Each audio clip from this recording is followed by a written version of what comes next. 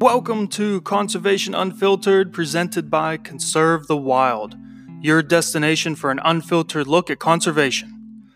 Now let's get wild. Welcome back to another episode of the Conservation Unfiltered podcast. I'm your host, Jason Creighton, and today's episode is number 47, using regenerative agriculture concepts for wildlife. It's a time of year that every habitat manager lives for, spring. I'm one of those habitat managers now, and if you're like me, you spend all winter thinking about what you need to do in 2020 as part of your habitat plan. Many of you may be planning to plant food plots, and if you are, I have a guest who will be talking about a little bit of a different approach to food plotting. That's a lie. It's not a little bit of a different approach. It's a 180-degree different approach. Today's guest is Jason Snavely of Drop Tine Consulting, Drop Tine Seed Company, and the Drop Tine podcast. This guy knows his stuff. Jason fills us in on what regenerative agriculture can offer habitat managers, how we can get started, and the importance of soil health. I want to give you all a quick warning, and that's that this is a long episode for us. But the information makes it very, very well worth it. Honestly, Jason and I are just scratching the surface of this topic. So let's not dilly-dally. Let's get right in there, and let's start talking with Jason.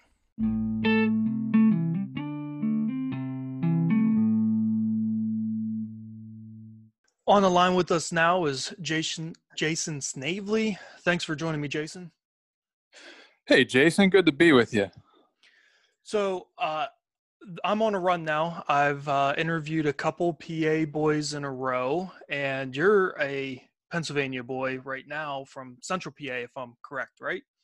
Yes, sir. East, sort of east, central, northeast in that region. All right. And because of this coronavirus and the whole stay-at-home order, you're actually in Florida right now. You're gonna rat me out already, huh? I am. I'm gonna throw your vacation under the bus a little bit. I've been trying not to rub that in, but yeah, we have a home in Florida, and when the kids were freed, we loaded up the pickup, and I blew straight through down here. I'm a huge believer in nature, connecting with nature and being outside. And anytime, when I went through Lyme disease and some co-infections, anytime health is a concern, I firmly believe in the power of just getting outside, exercising. I mean, we can be so much more active down here. And of course, the state is open more so than the northeastern states. So yeah, I've been here for going on 6 weeks, and my hair is long and shaggy and faded, and I don't believe I've worn a shirt other than to go to Walmart, but a couple times. So swim trunks and a lot of podcasts and reading, and of course, plenty of work to be done. Yeah, I'm sure that the weather is much nicer down there, as it is about 45 degrees and raining right now in western Pennsylvania. Yuck. So myself and the people helping me out with Conserve the Wild and my friends, we're all just patiently waiting for turkey season to start, which by the time everyone's listening, turkey season will be in for full swing, but we are patiently waiting right now, and I'm hoping that this rain ends before turkey season, because for me, there's nothing worse than sitting in the rain waiting for a turkey, especially if you're not hearing those gobbles.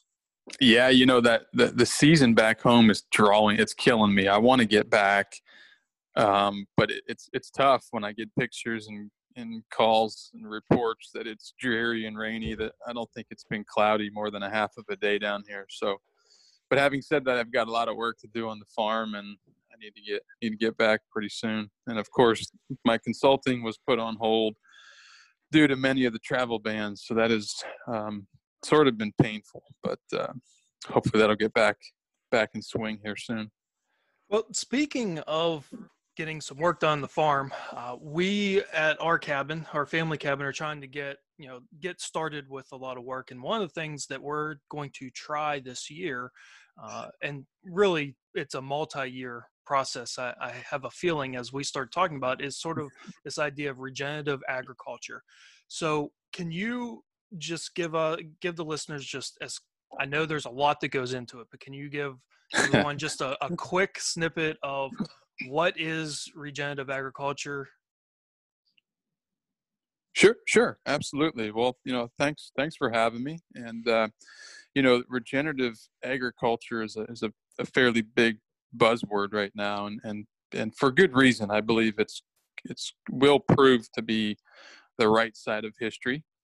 I do, firmly believe that we should really sort of take a couple steps back, and it can be overwhelming, as you've probably you mentioned hearing me on some other podcasts and some articles I've written. There's a lot to it. It's quite intensive, and it's great. I consider it more of a paradigm shift and a mental process than a physical process, right? So you have to almost ask yourself why before you get into the how.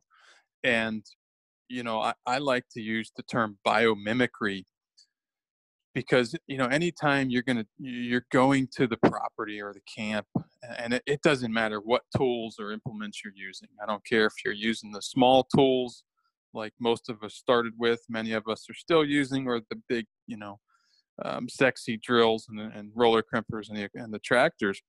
It all goes back to the same principles and thought process of biomimicry. So obviously we're learning many of these principles from the agricultural world, but we really need to step back and realize that the principles that we're employing now, the management practices we're employing now in the food plots or in the wildlife ag, are strictly copied from nature.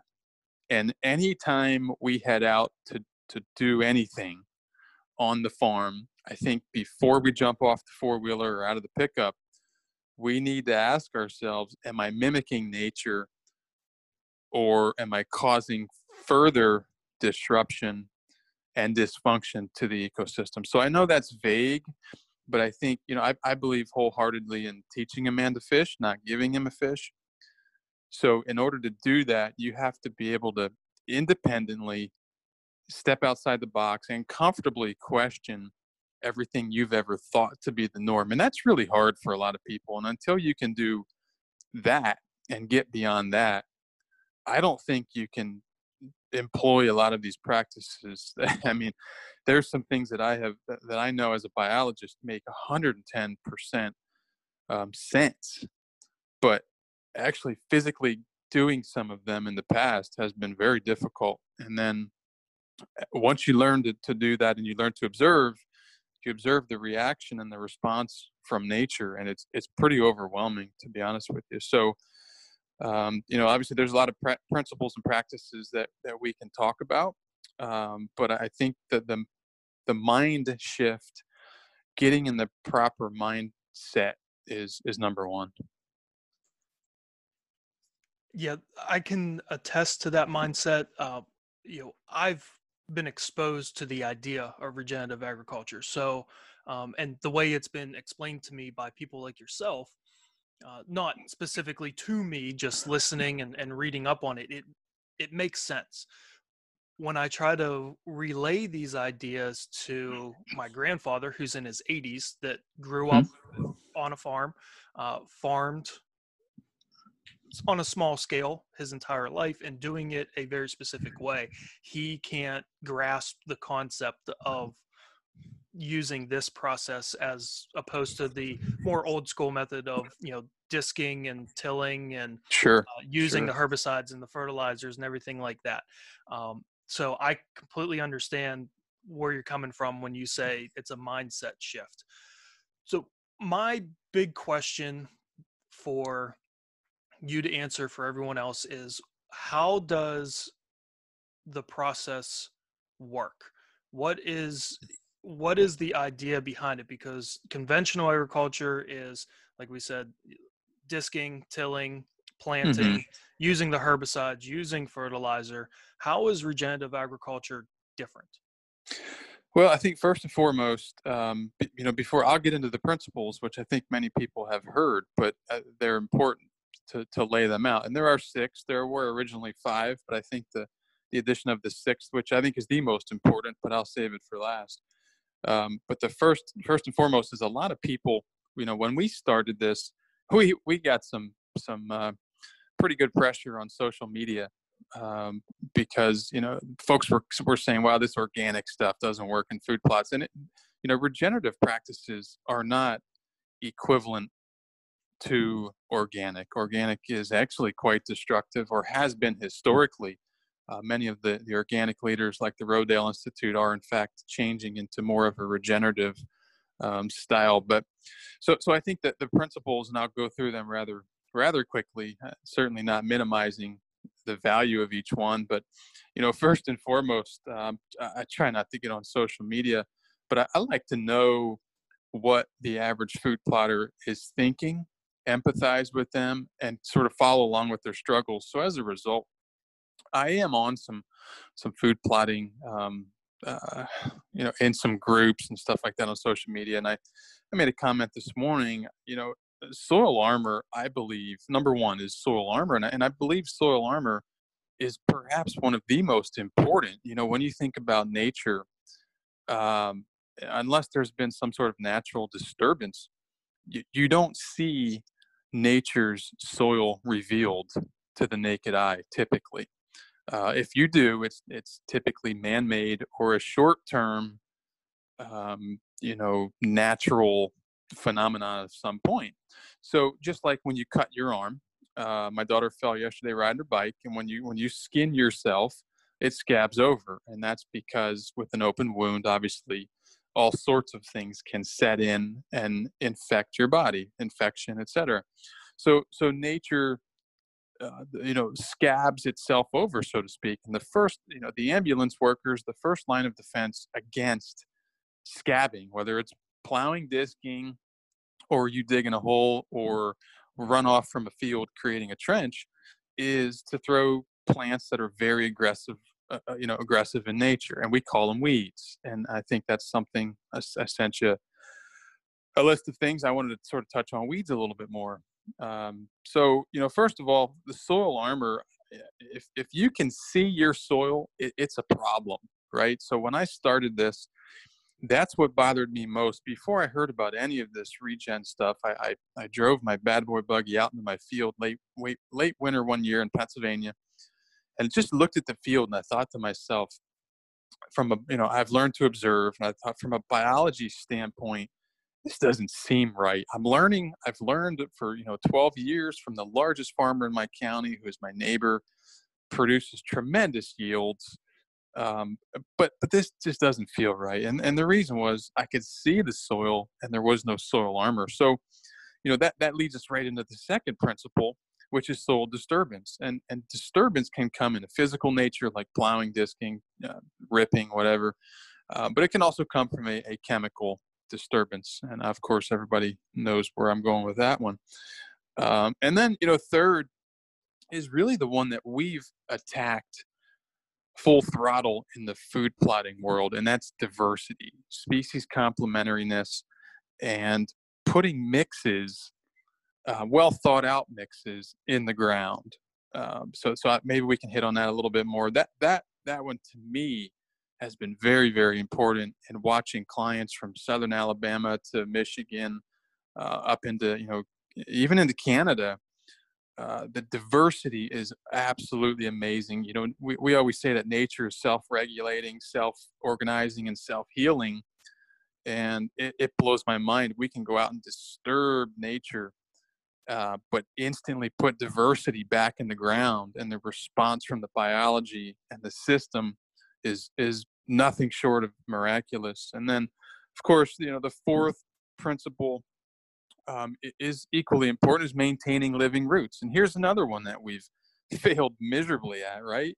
We'll go out and we'll plant, unless you're planting a monoculture clover plot, which too much of a good thing is also a bad thing. But when we look at the fact that, including myself, when I rolled out into that field of mine where the rocks, I mean, they were boulders as big as my head.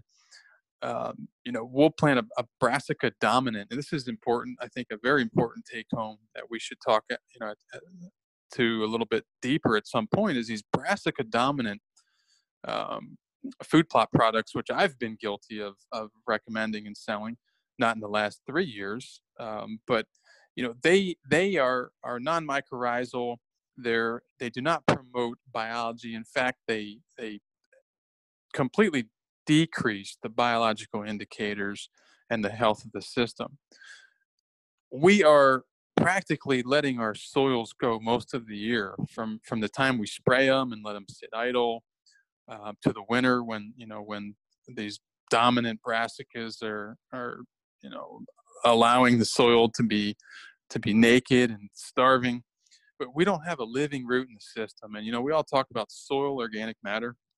The fact is, the overwhelming majority of soil organic matter increase comes from having living roots in the soil. And we have failed at that quite miserably. And then the fifth one, of course, animal integration. And, I know a lot of folks have heard about the grazers and the ranchers, including, adaptive management strategy, adaptive grazing, multi-paddock, where they're constantly moving animals that sort of simulates the bison. I've heard buffalo mentioned. It's not buffalo. The bison is the American bison. And those animals were in extremely high densities, moved across the landscape, hit it quickly. They would consume perhaps 50% or even less of a particular area, and they would move on. Why would they move on? Well, it doesn't make much sense for a prey species to remain in one spot for a long period of time. So it was natural for them to hit it hard, high stock density, and then move on.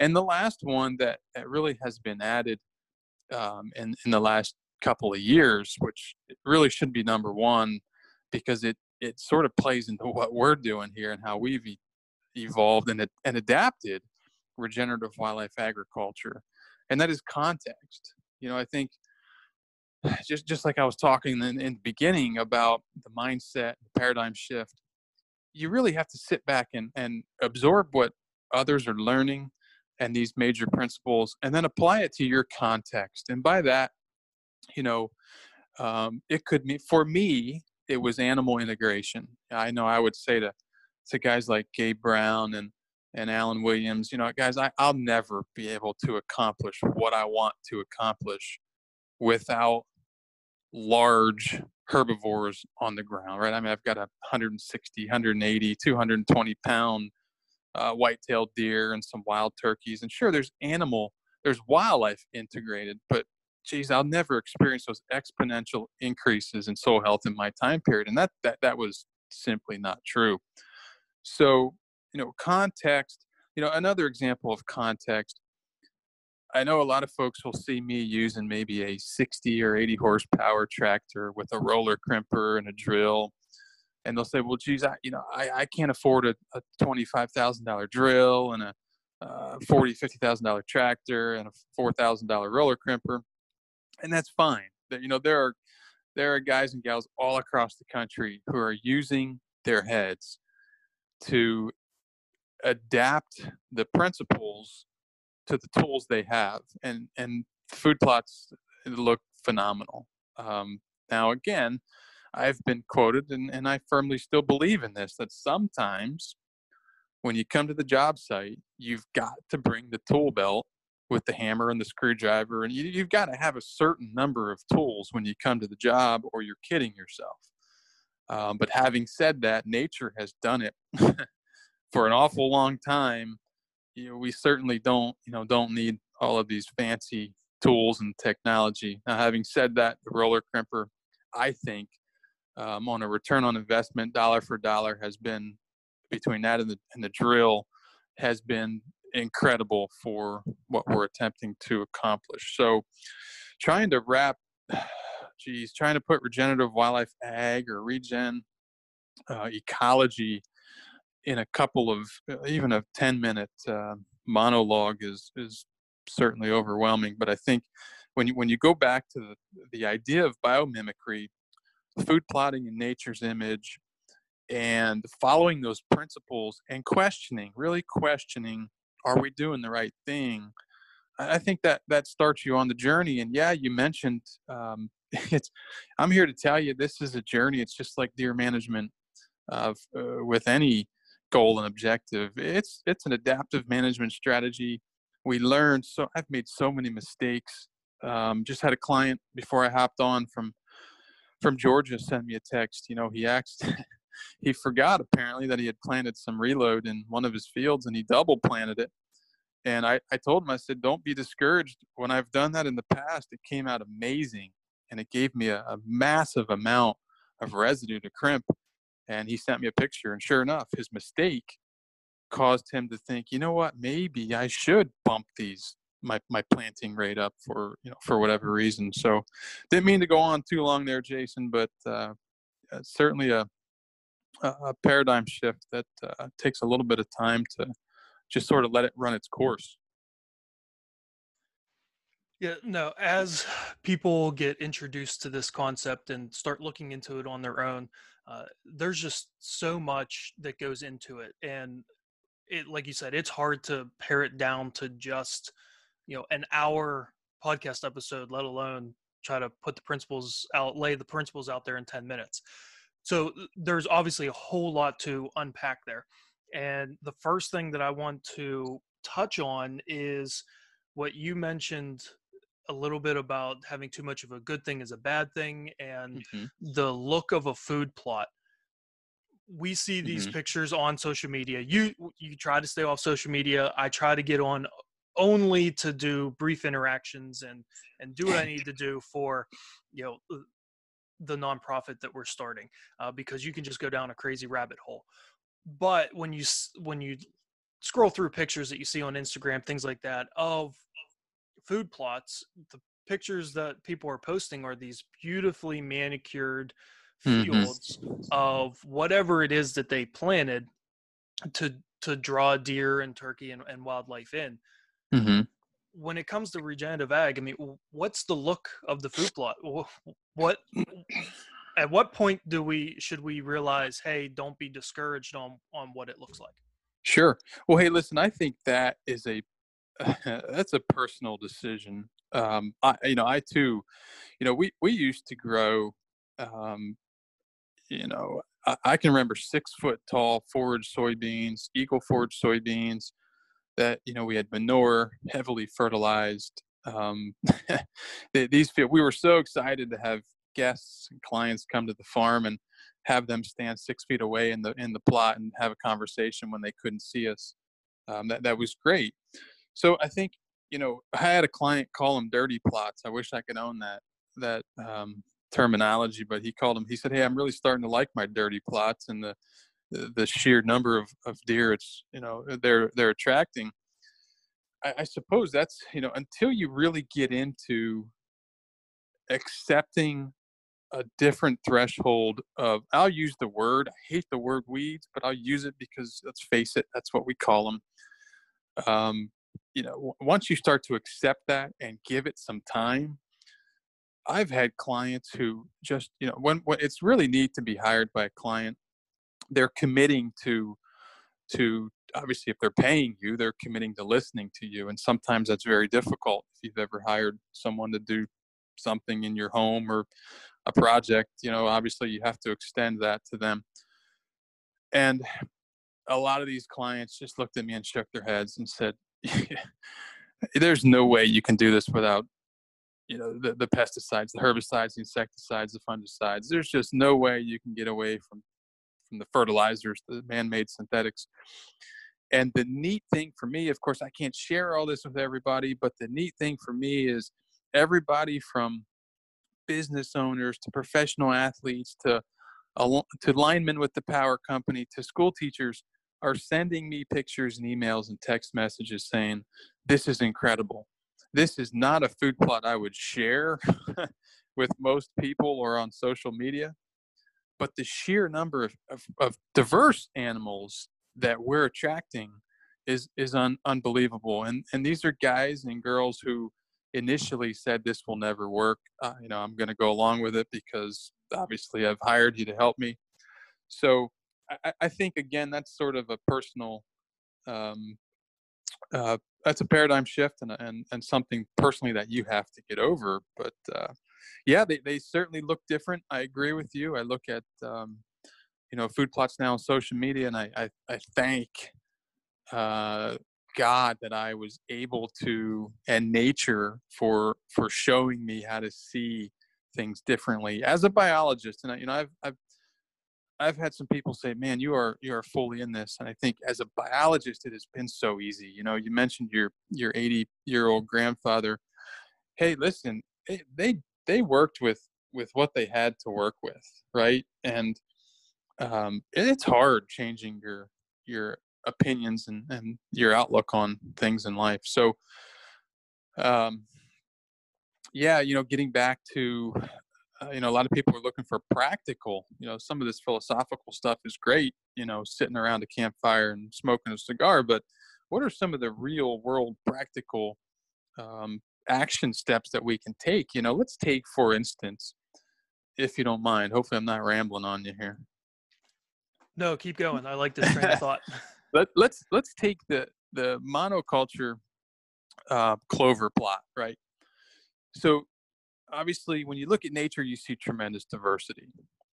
When you look at most food plots, you see monoculture and what I call minimum or minimal culture.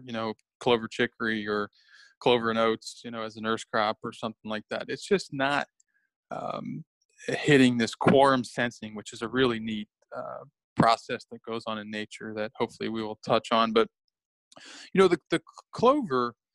Well, let me back up.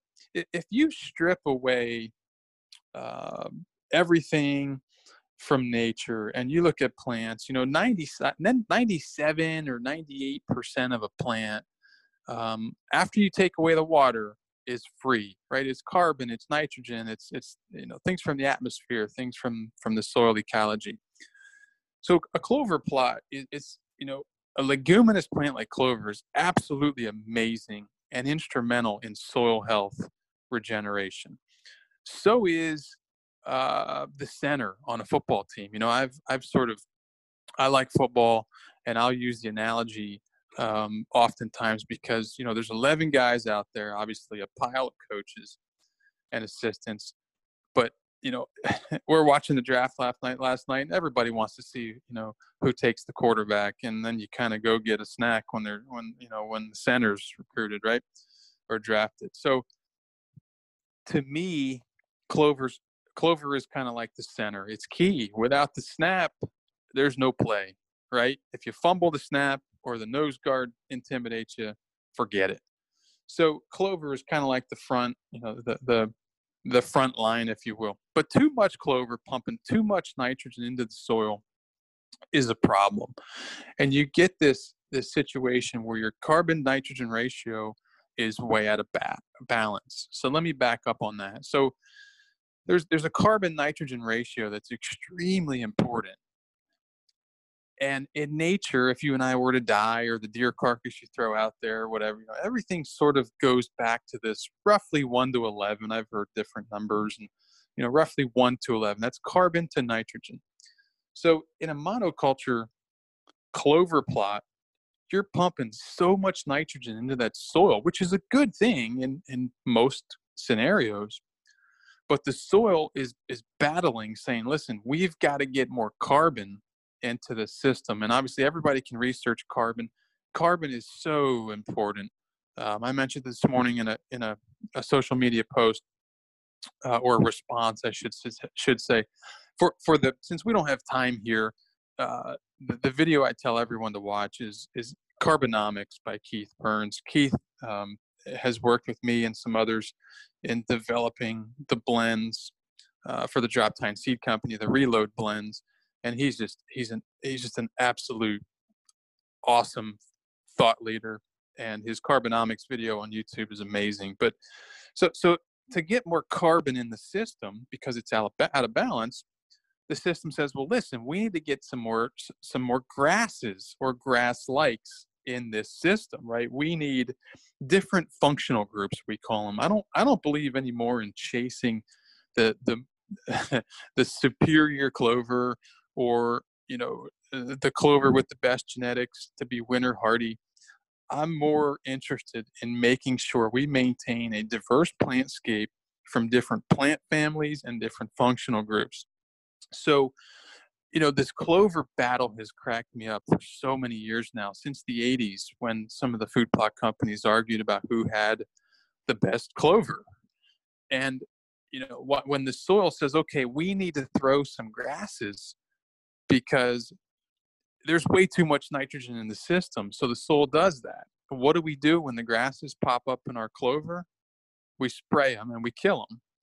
So have we treated a symptom, or have we sat back and thought, what is the underlying cause of this situation? If we sat back and thought about the underlying cause, which we have done with our clients, we've been doing this for years, where we'll take late winter and get a jump on those clover plots by preferably drilling, or you could broadcast cool season cereal grains. I like triticale and barley for that application right into that plot. So this is a system of biomimicry and really reading nature and thinking like nature. So you sit back and you go, okay, if I want to get rid of these caustic chemicals, right, the grass specifics, the DIMs, clethodim, cytoxandim, whatever your choice, your weapon is, I better give the soil what it wants. And the cool part of this is not only are you giving the soil what it wants and the microbial populations in the soil what it wants, but you're giving the turkeys and the deer and the rest of the wildlife what it wants. So, we started initially frost seeding some of those cooler season cereal grains, which are grass technically, into those plots, and filled in those skips and voids that you had carried over from the previous years, right? Everybody has these sections in their clover plots where, the weeds came in and then you sprayed it, and, you kind of stopped there, right? You thought, well, I'm done, right? This clover is supposed to be highly stoloniferous. It's supposed to spread like weeds. It'll jump into those void areas and take care of everything. Well, if that were the case, why are we still spraying clover plots every year? Hell, I can recall spraying some clover plots multiple times in one year. So, for me, one of the first things I do on the farm is I hook my drill up, and sometimes it could be in a little bit of snow, and it's usually pretty darn chilly out, and I'm drilling in triticale and barley into I don't have monoculture plots anymore, but those clients who really insist on having a straight clover plot, that's one of the first steps that we take to add more diversity to those monoculture stands. So I'll just wrap that blurb up there with, I just want to drive home again that mixes are 110% more efficient at utilizing water and cycling nutrients than a monoculture stand is. And it's funny, I've always been told by the farmers and some of the folks in the food plotting industry still argue, and I'll see them post that, if you plant multiple species, there's competition in these, amongst these species. That's simply not true.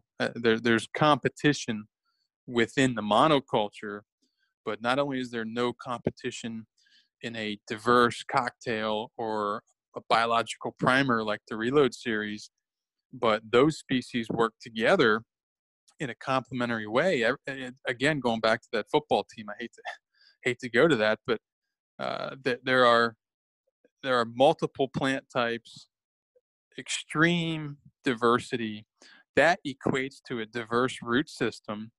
And, nobody wants to get into what's beneath their boots, but I'm here to tell you, when you introduce a diverse root system constantly living in the soil, you end up with this diverse microbial population that in turn works with these plants. It's happened forever, way before we started mucking with it.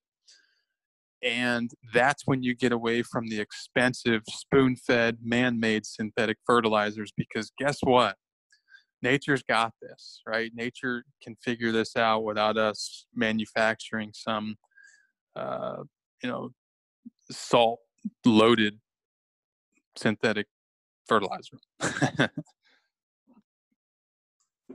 There are 2 points that I want to make of what you just said that resonate with me. And one is, as someone who's managing to benefit wildlife, we want to make the wildlife as healthy as possible. And you really have to look at that bottom tier level, which, like you said, a lot of people are sort of stopping at the top of that soil level. But really, it's below that in the soil. So if the soil is the healthiest it can be, it's going to create plants that are the healthiest they can be, which in turn moves to the wildlife and so on. That's That's how right. that's how nature works. The other point is that the idea of nature just naturally filling in those bare spots. Nature doesn't like to see bare ground. So if you spray those quote unquote weeds and kill them, it's going to fill it in with something else, and it's going to fill in with whatever it needs to fill that spot. So if you're able to fill those spots in with something that benefits the soil, and when we benefit the soil or benefit other plants, like with that monoculture you mentioned, they're clovers are competing with clovers over the same nutrients. Sure. Whereas if we're planting that mix, they're not competing over the same amounts of the same nutrients. They're taking what they need to grow. So there's less competition between those different plants. Right. And I think, man, you just hit a lot of very good points. I think this is the reason you see a lot of biologists and ecologists of all disciplines, whether they study insects, or birds. I think biologists and ecologists get this because, it all starts with the soil microbes. So when I go to employ some sort of management strategy, I'm asking myself, how can I feed those microbes? You noted that the soil feeds the plants, and that's true. I would argue that between the sun, H2O, and that soiled ecosystem, which is absolutely robust and incredible, those things drive everything in life. So I look, how do I feed the soil microbes is the way that I look at it now. I used to look at feeding the plant, so the plant would feed the deer, and I could remember some of my professors saying the plant is nothing more than a nutrient transfer physicality or agent that takes the nutrients from the soil, and then obviously the deer eats it. Well, that sort of sounds simplistic and perhaps obvious, but there's so much more going on than that. And when we look at feeding the biology of the soil, I'm here to tell you that that's like, I think of people who own factories, or a business with maybe 100 employees, right? If you go in there and you destroy, you fire half of them, you destroy the morale of perhaps, another 20, you can't operate at full potential with, the remaining employees. And that's what we've done with the biology in the soil. We've destroyed it through tillage, through chemical, applications, through planting things that we think are better for one species. It doesn't work that way. So, we need to learn how nature farms. That's really what we need to learn. A lot of this goes back to, when I went through my Lyme disease debacle, I studied, gut health and the microbiome and human health, and really what's good for me and what's not. And what we're starting to find in the regenerative ag world is that where folks have employed these strategies, they're creating more nutrient dense plants. And I know my peer reviewed science people and reductionist folks who take that approach ask for data. Where are the data to prove that? Well, you know what? There's really not data to prove a whole lot of things in life. And the data you can find just as much to contradict it. So there will be a time, and I cannot wait for this situation. This is what I ultimately ask all of the food plotters.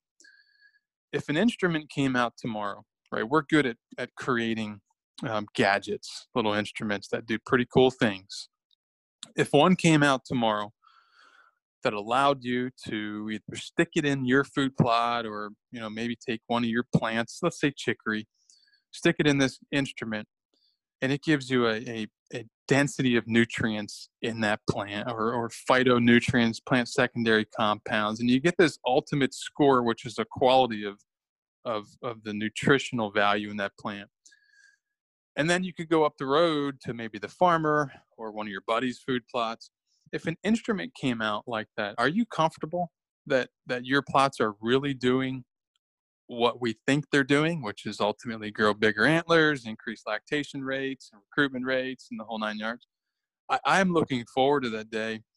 And, there's a group of folks in the human nutrition world who are working on calibrating. The first 500 were sent out and they're calibrating that. So now I always like to pick on the soccer moms, or my wife, who's not a soccer mom. She's a football mom. But if she were to go to the grocery store and look at the tomatoes and stick this little instrument on Farmer John's tomatoes and then come over here to Farmer Joe's tomatoes and make a decision based on the nutrient density and the quality of those tomatoes, how comfortable are you as a farmer right now continuing to destroy the system? So I look forward to that, and I always say to people, I can remember my grandfather used to grow a garden, and I'll never forget walking out in that garden and eating the cherry tomatoes. They always tasted so much better than the ones that came from the grocery store. Actually, I never ate tomatoes from the grocery store. So I think a lot of people can relate to it when you think about growing your own tomatoes, and the sheer flavor profile of those tomatoes is exponentially greater than the tomatoes you go to the grocery store and pick up. And that's your body, that's your flavor feedback mechanism in your body telling you, hey, there are more nutrients in the tomatoes from the garden than there are at the grocery store. And that's what we've done with food plots. And that's why I can sit back and sort of think about all this and say, you know what, we don't have the data yet. Let's let the data chasers eventually get it. But I buy into this 110%. If my plants have a greater nutrient density than your plants, I'm going to attract more deer. And this is what we're seeing on properties that have gone all in, full bore 110%, no-till diversity, complex rotations. So, I think when we start to look at it that way and say, instead of producing great yield, or the reason those tomatoes at the grocery store taste like water, they're bland. I'm eating them down here in Florida because I don't have a great source for them locally. Farmer markets are closed, and the reason that they are so bland is because modern ag feels like they need to produce yield over more nutrient dense foods. So while they're pumping out a pile of cherry tomatoes, they've lost sight of the quality. So I think we need to get back to the quality and really observing how nature farms. Man, you are taking me back to my college days with organic chem and food science and supply, and I'm loving it and hating it at the same time. I think I had 5 or 6 organic chemistry classes, hated every single one of them, failed the first one. Actually, I failed basic chemistry, general chemistry the first time. I couldn't understand the professor. He was from another country, but yeah, I get it. And I also I tell people, I know they like to shut off when the science starts to come out. But truthfully, I've watched, my kids in 4th, 5th grade, they learned really everything we need to know. And, when you watch Carbonomics, Keith Burns from Green Cover Seed on YouTube, he breaks it down into the basic, you can even leave C6H12O6 because people get lost in that, but you have water, you have sun, and things happen. right? And chlorophyll, thank God. If we didn't have chlorophyll, we wouldn't have white-tailed deer. So I want to start getting into the actual steps. Someone wants to start this shift towards regenerative agriculture. What do they do in place of the disking and the tilling and planting, and using the herbicides? What are the steps that they need to take?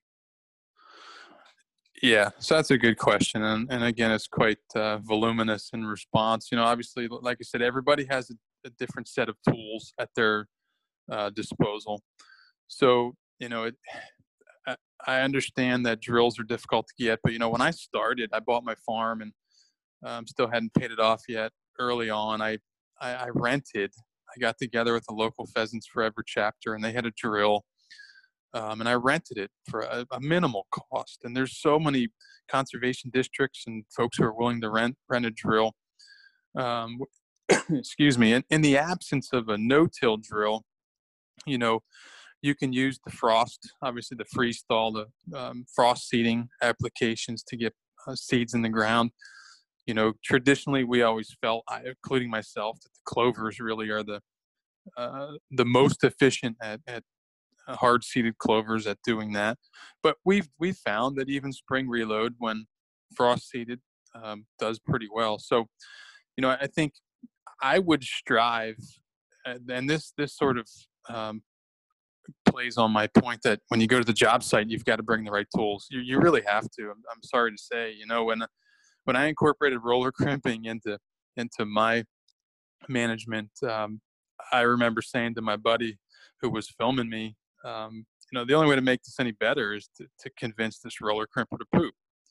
It's designed to simulate, large herbivores walking across the landscape, mashing down that soil armor. So if I were to start, regardless of what tools I have, I would let the head trash go of, I don't have a $30,000 drill.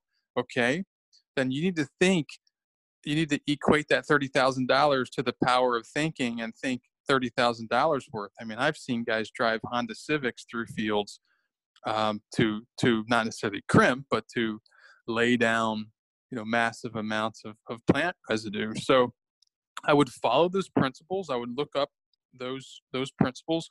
I was a part of Green Cover Seed, owned by Keith and Brian Burns, is who I've worked with over the years. They, I serve as the extension of their food plot. They don't work small bag. They send truckloads. They send seed by the truckloads to large farmers and ranchers. And I've been fortunate to be a part of their soil health resource guide. And I personally believe that this thing, it serves as the Bible, I think, to soil health, principles and practices. So, you can actually email Carly, CARLI, at greencoverseed.com and give her your address and the number of copies you want, and she'll mail you a copy. But this soil health resource guide, I actually wrote an article in it called Regenerative Wildlife Ecology. It covers so many of these principles, and we were pretty excited. They had a little contest with a financial reward for the photo shot. And one of our growers sent in a picture of fall reload, and it made the cover. So pretty excited about that. But I would read, and obviously as much as you can find online. But this soil health resource guide has some of the greatest. It perhaps goes downhill when they included me in it, but it's just packed with information on how to get these principles in practice, I suppose. So I'd start there. But again, I think going back to the beginning of our conversation, it's a mind shift, right? It's okay, I'm willing to work through this. The why is I want to get rid of these synthetic, spoon feeding synthetic fertilizer is no fun. I've been there. I mean, the largest, I had 100, my PA farm's 100 acres. The largest expense to managing that property was always my fertilizer line item. And eliminating that, taking that to zero, has really been fantastic. And a lot of guys say, well, how can I afford a, $2 or $3 or $4,000 roller crimper? We're making them for the ATVs now, much more affordable. They do the same job. It won't take long for most food plotters to save enough money in fertilizer alone, to purchase a roller crimper. So I would follow the principles, and I would try to put them into your context. I started a closed Facebook group called Regenerative Wildlife Agriculture. And of course, there's some of the big guys posting, the big sexy equipment in there. And then there's some other guys who are, sort of playing around with using their heads instead of expensive tools and machinery. And they are seeing tremendous advancements in soil health. And sometimes you would look at them. A good friend of mine, Tim Coker, it's Kocher. If you follow him, he'll do stuff that you wouldn't know the difference between his and my farm. And he's not using tractors and crimpers. He's just sort of using his head. So I think if you follow those principles and you ask yourself, am I practicing biomimicry? Am I farming in nature's image? There's just no need for chemical herbicides and all the pesticides for that matter. We're planting pollinator strips. I think getting pollinator strips in there with diversity. I had a gentleman who loves his bees plant our pollinator preserve.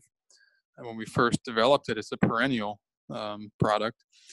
And he was just dying to know how many different species were in it. And I told him I really don't know, because we put so many packages together to make one product. And we counted over, I think it was 59 different species that benefit beneficial insects and pollinators. And they don't have to, there's a fallacy out there that they have to flower. Obviously, we all think of, the wildflowers, and we think of sunflowers. Well, beneficial insects benefit from species that do not flower, like plantain and chicory, for instance. I planted some pollinator strips, pollinator preserve from my company along the driveway just for people to see as they come in. And it blew my mind, in a high human activity area all summer long, how many deer would struggle to get across some of the neighborhood roads and feed right along the driveway, including mature bucks and does with fawns. And when I finally put a utilization cage up, I didn't plan it for deer, so I didn't have an exclusion cage or utilization cage in it. Just being inquisitive, I threw one up, and what they were hammering was the chicory and the plantain. And both of those products are natural dewormers in whitetails. So don't want to get going too long there, but I hope I answered your question.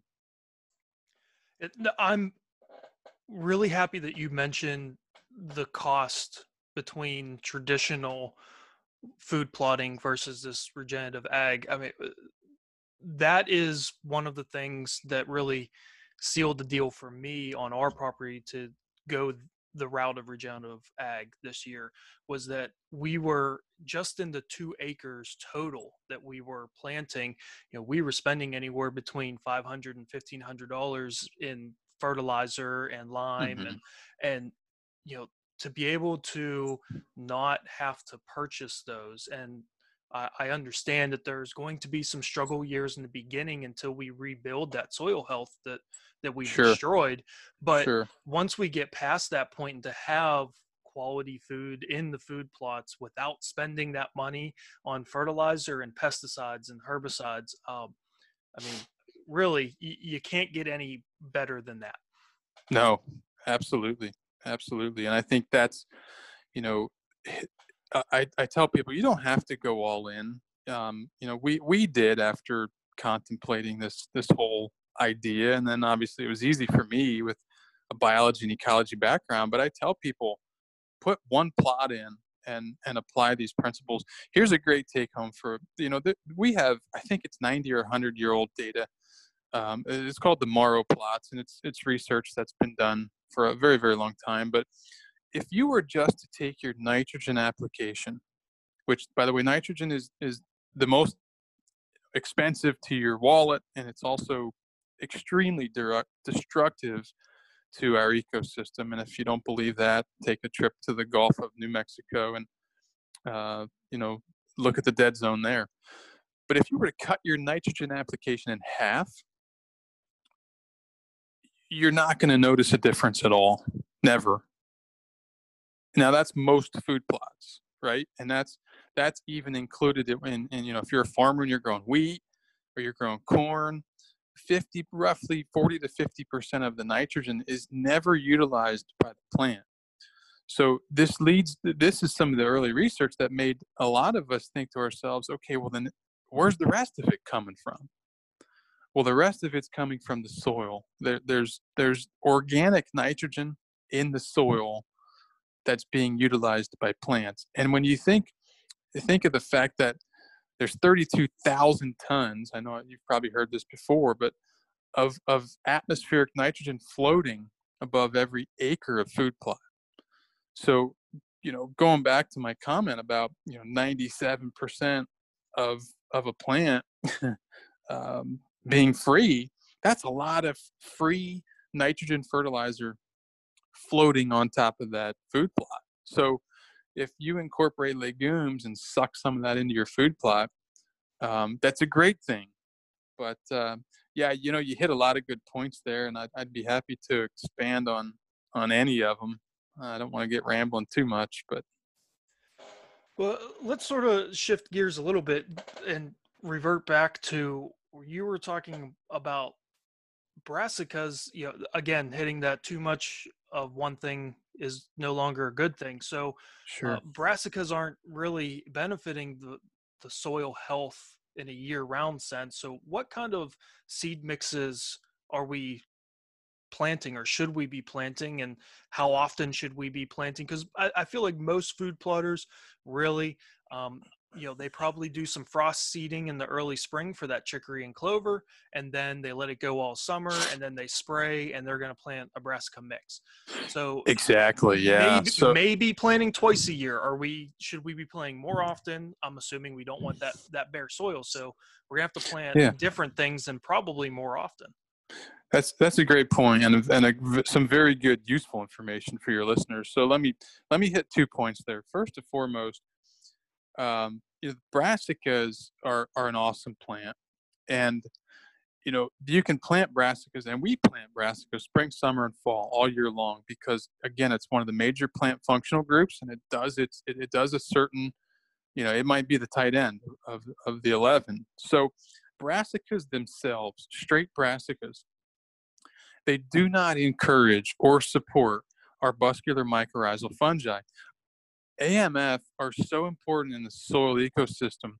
It's kind of like our highways. How effective or efficient would we be right now under COVID-19 in supplying toilet paper, milk, eggs, butter, whatever, steak, you name it, to the citizens of our country if we didn't have any of our interstates?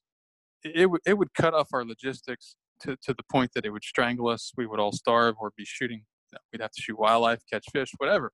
So arbuscular mycorrhizal fungi are like the network throughout the soil. They cycle nutrients. They move water from one plant to another. Brassicas do not. They're what we call non-mycorrhizal. So they actually, in and of themselves, in a monoculture, they degrade the soil health. So a lot of the listeners, if hopefully they're still listening, they may recall planting brassicas early on, and I can remember in Mississippi when I was down there, and Mossy Oak first really got heavy into using them in food plots. We had a club where we planted them, and the deer didn't touch them. And of course I'm a Yankee in Mississippi, and they're like, wow, these things are for Yankees. It doesn't get cold enough down here for brassicas to be attractive. But straight brassicas degrade the soil health, period. So, one of my favorite initial food plot products is a product that I called Fall Fuel. And clients purchased and utilized Fall Fuel and absolutely loved it. it killed plenty of deer. And it wasn't something special that I put together. It was just extremely attractive, as all the listeners know. But the problem is, after a couple of years of brassicas, and it could be 2, hell, it could be 1, it could be 4 or 5, depending on the situation of your soil when you started, and of course your other management actions outside of the brassica period, you start to see a decline. And I remember one client saying, Jay, these brassicas, when we first started planting them, man, they were thigh high, knee high. Now we can barely get them up to our ankles. And it's not deer consumption. There's a utilization cage in the field. Trail cam pictures showing 0 deer eating them all, from August until basically October, November. And that's why, because you slowly degrade the system. So that was one of the reasons that we developed this idea behind the Reload series. Is it's a system that thinks ahead for you, if you will. So when you mentioned that the average food plotter probably gets something going in the spring, and then he's ready for that fall, whether it's July or August or September, depending on your geographic location, we're still doing that. But let me, to me, the start occurs in the fall, right? Most of us are thinking about killing deer in the fall. I'm thinking about the following season. So a lot of this is we get behind the 8 ball because we're not planning ahead. And it's time we start to plan ahead so we can get away from using chemicals, and all the synthetics. So, with spring reload, I'll just start in the spring because that's when most, I like to think in the fall, but most of my clients and most folks who plant food plots think in the spring. That makes sense. So we start in the spring as early as we can. Now, I mean, we are taking risks like farmers. Here we are. I think I've been planted in Pennsylvania. Oh, geez. Thanks to my buddy Tim, he planted probably 2-3 weeks ago already. Sounds crazy, I know. But you know what? We took a little bit of risk. It's growing. When the soil temperatures hit the mid 40s and rising, and of course they cycle up and down with the ambient temperatures. But once you get to that point, you make a gut decision. That's the fun part of being a farmer that really doesn't lose, at the end of the year, like true farmers do. We get it in the ground early, and that allows us to get ahead of, I'll use the word weeds, right? The weeds are engineered. Again, they're the ambulance workers.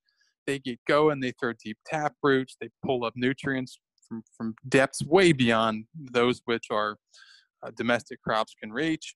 So if we get ahead of these species, you mentioned the dirty plots, or I brought that terminology up. If we get ahead of them, maybe our plots won't be as dirty.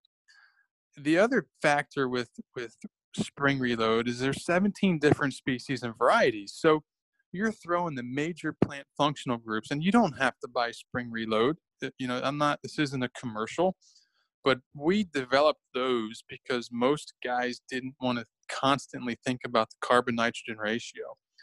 We wanted to get 2 or 3 years under our belt with a extremely diverse biological primer cocktail type blend, and then later hit the plots with perennials and maybe the more destructive dominant brassica plots. So again, those species were included not just because they sound sexy, but because they work together like a team, in a complementary manner. And then we actually fall right into summer reload, which is going to be your warm season annual. So you'll see sun hemp. You will still see soybeans, cowpeas, millet, sorghum, those sorts of things. But you'll also still see your other functional groups because, again, they're working together in a symbiotic relationship. So you'll still see brassicas in the spring and fall reload. You'll see the forbs like chicory and plantain. You'll see the grasses and cereals. Obviously all the cereals that you can imagine, this triticale and barley and oats, and those sorts of things. And then, and of course, everybody's kind of waiting. You will most definitely see legumes. So, then you roll into fall. So in most cover crops, when I started working with green cover seed and trying to blend this soil health thing with still attracting and killing deer. When I ran this by a lot of my clients of, 12, 15 years, they said to me, listen, Jay, I'm game, man. I'll buy whatever you want me to buy. I want healthy soils. I want to hand down soils that infiltrate water and store water to my kids, not soils that slowly erode and extract basically the value from my land. But here's the deal, man. We want to kill deer. We want to attract turkeys and deer and other game species and still have something to hunt, right? So fall reload was me taking fall fuel and the spring reload and all of these concepts related to species complementariness, biological primers, quorum sensing. And we said, okay, let's start putting in the major functional groups for specific reasons. And the folks at Green Cover, as good as they are in the agricultural world, would throw something and say, well, what about this? And I would say, well, you know what, I'd like to maybe target something a little bit more deer friendly or whatever resource concern. And ultimately we massaged it and worked it out to develop the Reload series. So Fall Reload has a much lower percentage of, I shouldn't say much, it has a lower percentage of brassicas than the conventional fall planted kill plots or hunting plots, if you will. But what you gain from that is a higher percentage of the cereals and the biennial species that will come back the following spring. So we're kind of thinking ahead for you. One of the biggest downfalls that most food plotters face is they're always behind the 8-ball. They're never thinking ahead. So whereas the fall fuel, the original fall fuel blend of only brassicas took us into late winter, early spring with soils that you could bounce a basketball on. They were heavily compacted. They were naked. They were starving. And those are the soils I rolled my bad boy buggy out into that year when I decided to change my mindset. Now we've got species mixed in there at certain percentages that we've played around with to make sure that there's a living root in the soil year round. And again, we're going back to those original principles to make sure that we hit the diversity and we're getting ahead of those weed species that are just doing their job, man. I mean, those weed species are, if it wasn't for them, we wouldn't have an earth to stand on. But we're able to mimic, again, biomimicry. We're able to select species, perhaps more domestic species like hairy vetch, which has been put down a tremendous amount in the wildlife world. Ryegrass is another fantastic plant that people are just don't understand and they're missing the boat on in its own application. So by getting ahead of nature with a fall planted, you're sitting there maybe bow hunting over it. But what you don't realize is the cereal rye and the hairy vetch and some of the other cold tolerant species are going to be root active when it hits -10 and -20 degrees. And unlike you, when soil temps start to warm up late winter, early spring, those plants are getting to work. I can't tell you how many guys say to me, well, I plant in the spring when turkey season opens. We usually go up to the camp and we shoot some turkeys, we drink some beer, and then, Sunday, we go ahead and start our plots. Well, nature doesn't work on a calendar year, and it certainly doesn't obey the game hunting season dates. So, I guess in answering your question, it immediately drove me to why we created Spring Reload, Summer Reload, and Fall Reload, because I spent 2 or 3 years beating my head off the wall trying to convince guys to think ahead and manipulate their blends a little bit. Now, one thing we learned is we can actually go a little bit heavier on the brassicas than we once thought, as long as we have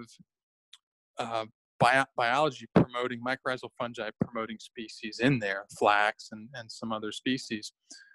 So we have just literally this week revamped the old original fall fuel.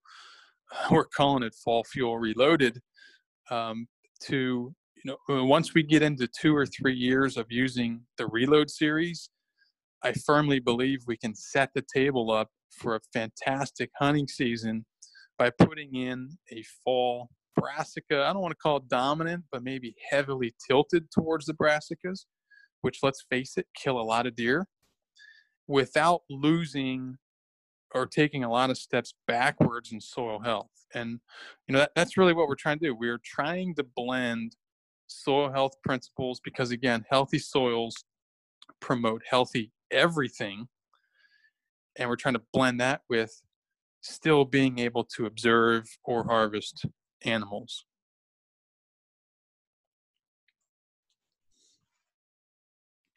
That is. You didn't fall asleep on me, No, did you? that is. I'm trying to my best to absorb as much and write down as much information as I can. I mean, Sorry. no, this I'm just shooting from the hip here, but there's so much to this, and it's so exciting. I've never been. I mean, in this article in the Soil Health Resource Guide I wrote, I've never been so optimistic and excited about wildlife management than now. No, it's like I've said multiple times already.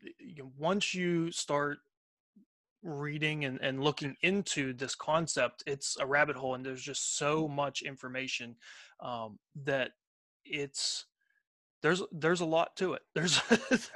There's so much to it that there's no way we can get to all. There really is, but I don't want to discourage people away from trying it at a very small scale. And again, grab the Soil Health Resource Guide. They printed 40,000 copies, I think, in 4 different languages. So they're ready for to send them out in volume. But yeah, you're right. There's a lot to it. But at the same time, the neat thing is I've seen dramatic increases in soil organic matter, which really isn't even the most important index to soil health. But we've seen the biology explode. We've completely changed. Well, I should say we.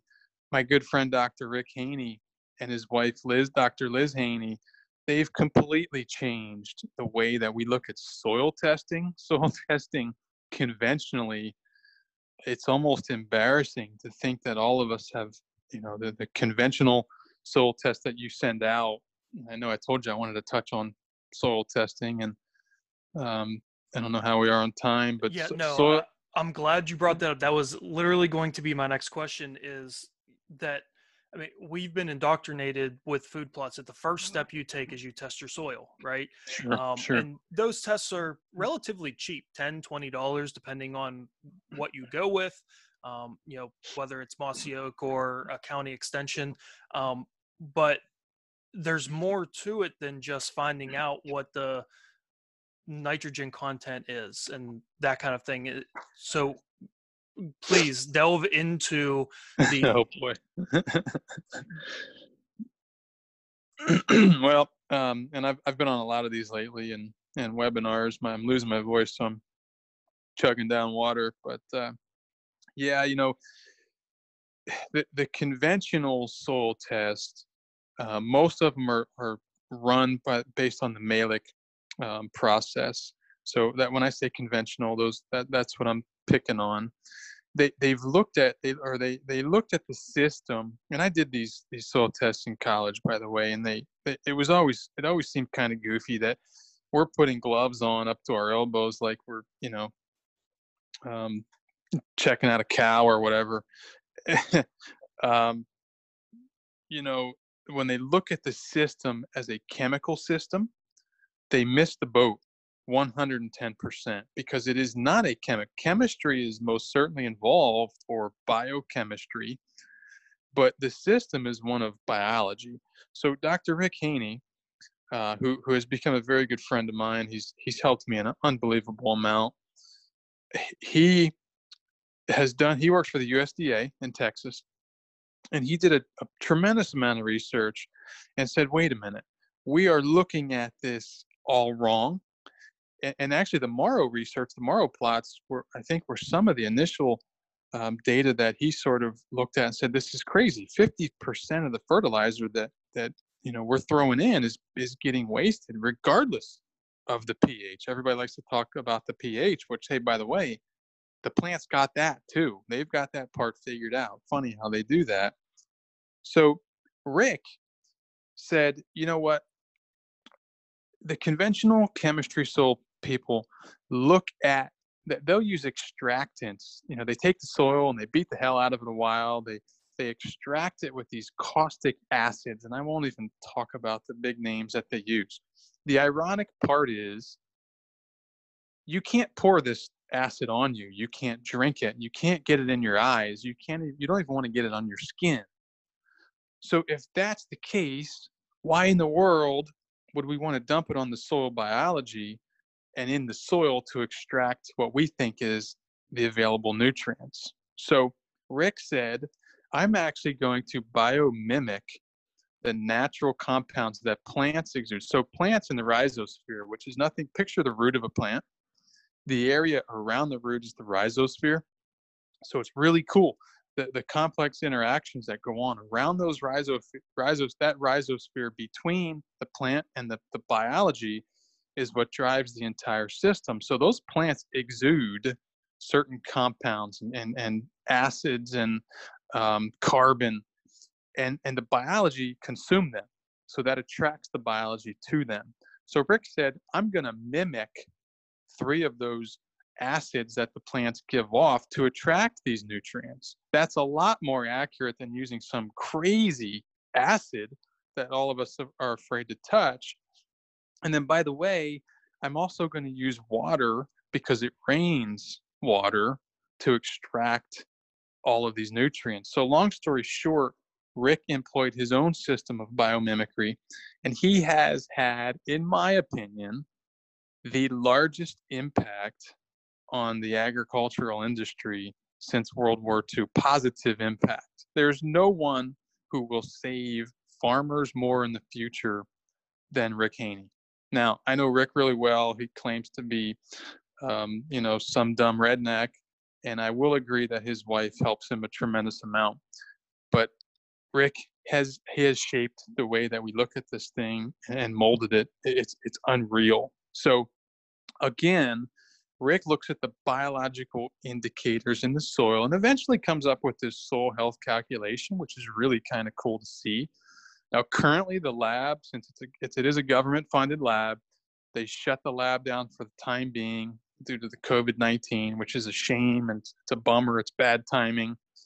But eventually, when they reopen, the soil health, the Haney soil health test is incredible. And again, it's really just a way of looking at the soil as the biological and ecological environment that it is, as opposed to some chemistry kit that we learned in the labs at college. Yeah, it's just like anything else. You're going to get what you pay for. So the results that you get from a cheap pH and basic chemistry soil test are going to be just that. But when you really look into the full soil health, you're going to be given a whole lot more information, which will help. You are. And, Rick and I laugh all the time. We say nobody looks at those data on the conventional tests. And I've had guys get their Haney health test back, and we sell them. I sell the whole analysis of it and work with Rick and interpret the data. And I've spent countless hours, both, sitting at a bar and at conferences and over the phone talking to Rick. It absolutely blows my mind how having soil health data about your current situation allows you to steer that. So without it, we wouldn't have been able to do what we do. There are farmers saving $200,000-$400,000 a year, large scale farmers saving enough to buy new equipment or finally go on a vacation. And to me, the 2 major drivers on the soil health test from Rick are the water extractable organic carbon. So the carbon, and then the CO2 burst. I've been working with Rick on the CO2 burst because, if you think about it, all of us breathe oxygen. Any living thing breathes oxygen and then puts off CO2. So if you were to stick 20 kids or 20 adults in a classroom, you stick a CO2, monitor in there, and you get a reading, you can sort of guess how many human beings there are in that room. Rick does the same thing with extremely expensive equipment that most labs cannot even finance. He looks at the soil. He takes your soil, he dries it down, he re-wets it. The biology gets super active, and he comes up with a CO2 burst reading.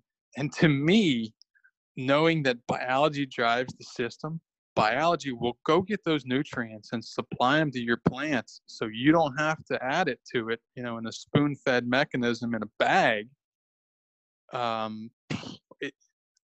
That should blow everyone's mind, and why it hasn't gone mainstream yet is so far beyond me. I think it's because people don't understand it. But again, if you look at conventional tests, people don't know what they're looking at. I can't tell you how many emails I get from a guy who says, "What does this mean? My soil organic matter is 2.1, but my pH." All they look at is soil organic matter pH, and where the line graph. Are they good, optimum, above average, or whatever? So the soil. Just real quick definitions though. Soil organic matter is extremely important, and you hear all these fancy definitions from people. The best way to look at soil organic matter is it's the house for the biology to live in.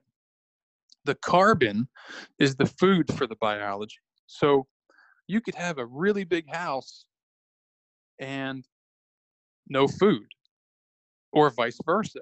So to me, the house is important for a lot of physical reasons. Soil organic matter is not living, right? It's typically dead, dying, decaying. There's a living component, but I'm more interested in the carbon feeding the soil microbes. And those two numbers, when you track them, that's our report card. So, all of these things that I'm talking about with the Reload series, that's not just opinion. We have taken, Rick did this actually, tillage, soil disturbance can destroy. I always say when I see somebody plowing, it's a bad day for an earthworm, or it's a bad day for a nematode. You destroy an awful amount, high amount of biology when you till, disc, any type of physical soil disturbance.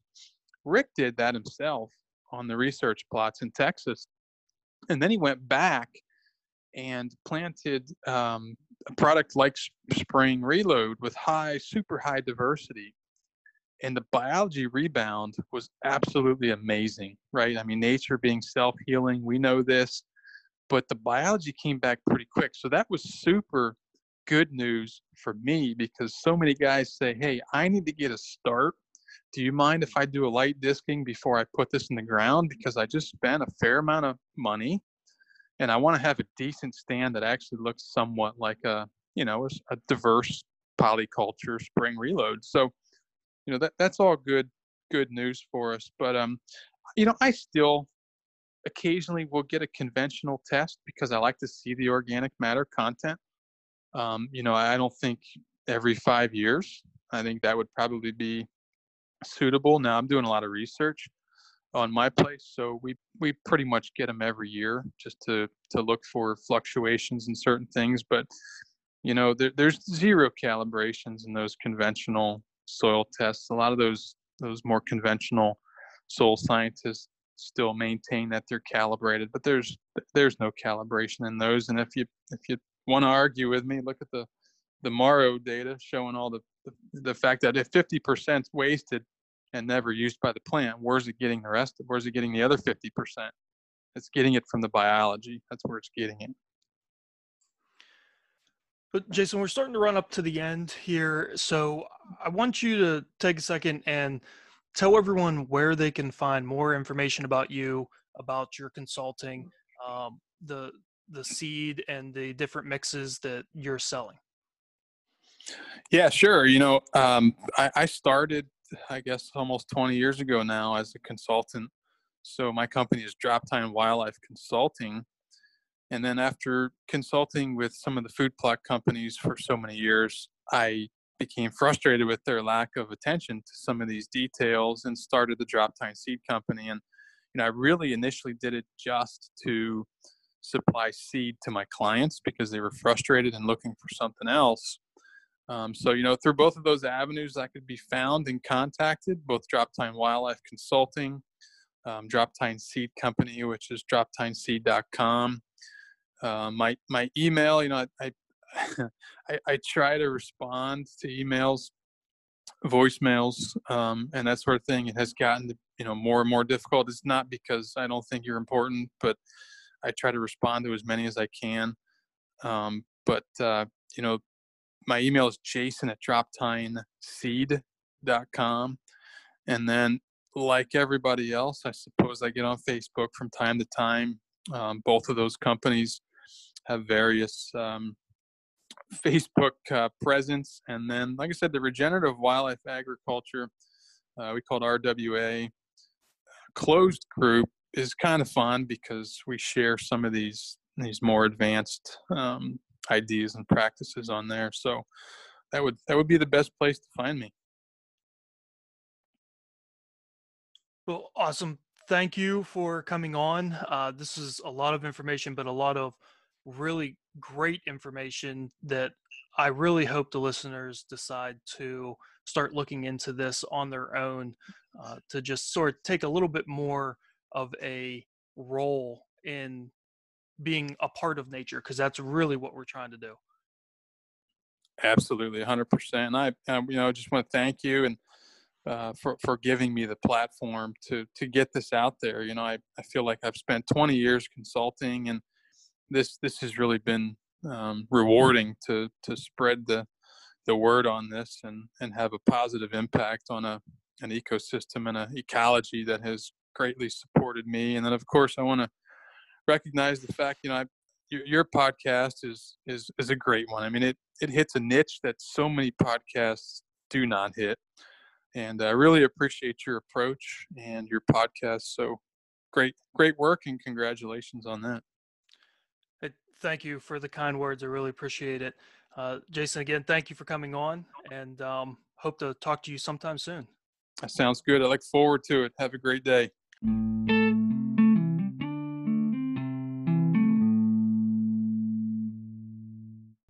Whew, that was a long one, huh? Listen, good information may seem overwhelming. I get it. This is something that I plan on implementing this year, the first year. I understand that it's going to take a couple years to really get that soil health and all the organisms back to where they need to be. But just as Jason said, it's a philosophy shift. And the reason, personally, I'm making this shift is because hunters like to tout their hunting and the meat that is sourced as highly organic and so clean compared to meat that you can buy in a grocery store. And I think that is true. However, we can take it another step further by not using herbicides, by not using the artificial fertilizers. And that's really what it's coming down to for me personally on our family property. We want to try to make a positive impact on the property, but we want to do it not at the detriment of other things, right? Like soil health and those organisms. So we're going to try to give this a shot. We understand that it's a long process to really get established, but we think it's possible. And if we really want to make a big difference, it's what I and we feel we need to do. So you will hear me talk about from time to time. I'll make sure to report back and let you know how it's going. Don't be overwhelmed with the start. All right. When we start this, it seems, you start getting all this information. It seems very overwhelming. As someone who's looked very into it, it's very simple. Plant a diverse species. Don't use herbicides. Really limit or don't use synthetic fertilizers. Just by doing that, you are going to be helping the overall ecosystem in that area. Next week, join us back again. I have another good habitat management podcast for you. But until then, do your best to stay sane, stay healthy, and if you can get outside, stay wild.